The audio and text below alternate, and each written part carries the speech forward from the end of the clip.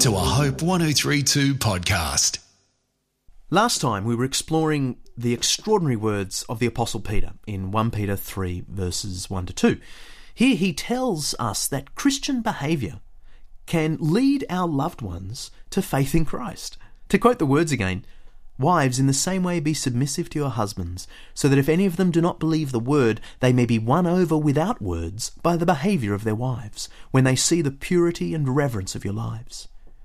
I want to make clear that this passage can't be used as an excuse never to talk about our faith with those who don't believe. No way. As I've said more than once in this series, there are clear New Testament passages urging us all to speak up for Christ when we can. In just a few paragraphs, Peter will write, "Always be prepared to give an answer to everyone who asks you to give the reason for the hope that you have." Peter's words in 1 Peter 3 verses 1 to 2 are not intended as a let-off for those who are simply too shy to speak about Christ. They are meant to be an encouragement to those who find themselves in situations in which speaking about the faith is difficult or inappropriate. The marriage relationship is a classic example. Over the years, I've heard many Christian spouses say of their partners, "I just can't talk about Christ at home. As soon as I do, my husband or wife just clams up. She or he doesn't want to hear about him from me."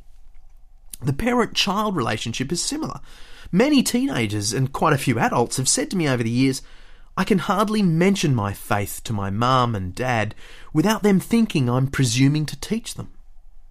The reverse is true as well. Christian parents sometimes find that their grown-up children are no longer willing to hear their preaching. A similar observation could be made about the teacher-student and the employee-employer relationships. It may be inappropriate for teachers to share the gospel with students. It may be difficult for students to tell the gospel to their teachers. Likewise, employees may in some contexts feel rightly awkward about using their position to speak to workers about Jesus. And employees may find it difficult to get their bosses to listen to them when they talk about matters of faith.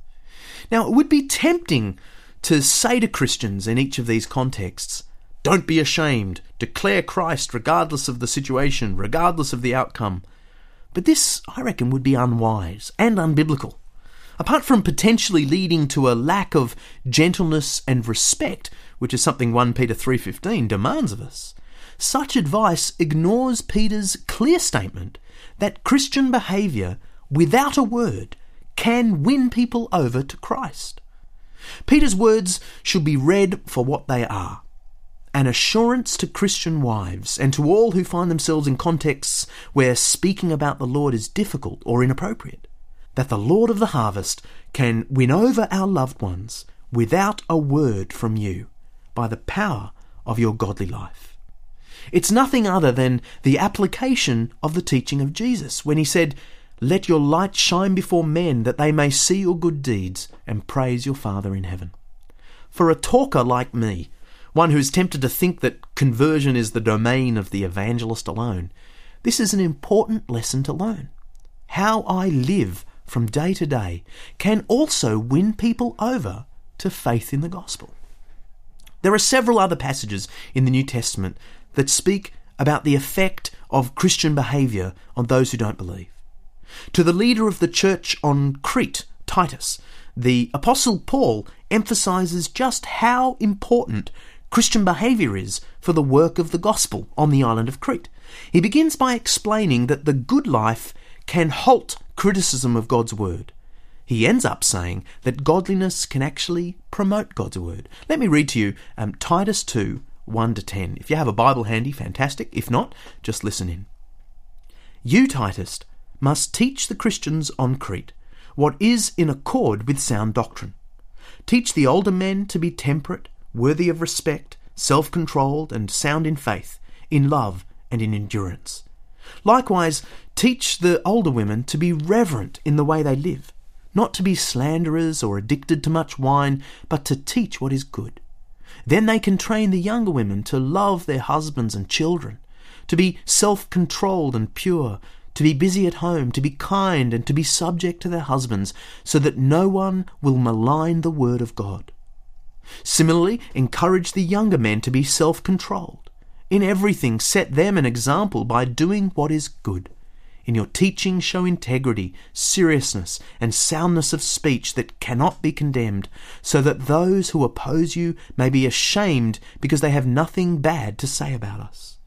Teach slaves to be subject to their masters in everything, to try to please them, not to talk back to them, and not to steal from them, but to show that they can be fully trusted, so that in every way they will make the teaching about God our Saviour attractive. Paul first states his point in negative terms or defensive terms. He says godly behaviour can silence those who malign God's word. It can embarrass those who oppose the preachers of the word. Sometimes godliness is the only defence. Sadly, I have an ever-growing collection of media articles in my file marked Criticism of Christianity. Here are just a few of the headlines from the newspapers. Christianity is fine, but please don't mention the church. Or this one, faith in churches dropping, survey shows. Or another, man of God with a heart of stone. Or, in politicians we trust but not the church. Or, those things we were liable to read into the Bible, it ain't necessarily so. This last article was not so much an attack on the Bible itself, it was actually a criticism of evangelical Christians for not living up to their Bible. In it, Richard Glover, a prominent ABC journo, asked, exactly what kind of Bible is being read by all these evangelical Christians? Do they have a special copy which skips the passage about the meek inheriting the earth? Whenever I read these pieces, some of which are unfair, others of which are embarrassingly accurate, my gut reaction is to shoot off a letter to the editor. This might be the right response on occasion, but ultimately I suspect the only true defence of these kinds of criticisms is the one Paul urges here in Titus chapter 2. We must live out God's word, and so outlive the criticisms. An analogy comes to mind. As a parent, I'm conscious that my reputation is in some ways tied up with my kids' behaviour. How they act reflects not only on them as individuals, but also on me as their dad. For instance, if I'm out shopping in the supermarket and one of the kids decides to throw a tantrum in aisle 7, which of course they never do, but if they did, I know that every other parent in the aisle is looking at me thinking, oh, what a bad parent. If, on the other hand, we're out on the football pitch and my lad scores 2 goals in a row, I know the other parents are thinking, boy, that John Dickson must be a good player to have a boy who can score like that.